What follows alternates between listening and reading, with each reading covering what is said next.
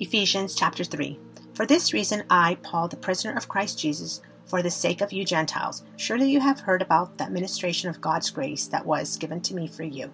That is, the mystery made known to me by revelation.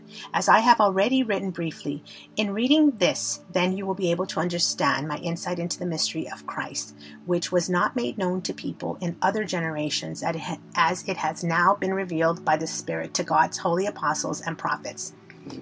This mystery is that through the gospel the Gentiles are heirs together with Israel, members together of one body, and sharers together in the promise in Christ Jesus.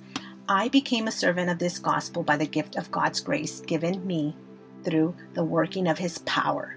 Although I am less than the least of all of the Lord's people, this grace was given me to preach to the Gentiles the boundless riches of Christ, and to make plain to everyone that ministration of this mystery, which for ages past was kept hidden in God, who created all things. His intent was that now, through the church, the manifold wisdom of God should be made known to the rulers and authorities in the heavenly realms, according to his eternal purpose that he accomplished in Christ Jesus our Lord.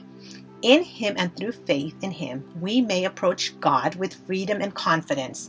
I ask you, therefore, not to be discouraged because of my sufferings for you, which are your glory. For this reason, I kneel before the Father, from whom every family in heaven and on earth derives its name.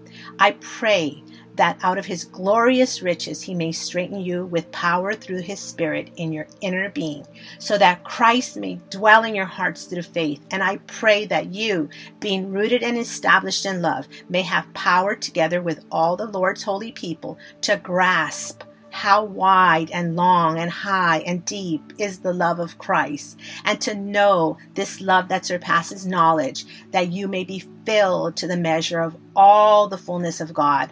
Now to him who is able to do immeasurably more than all we ask or imagine, according to his power that is at work within us.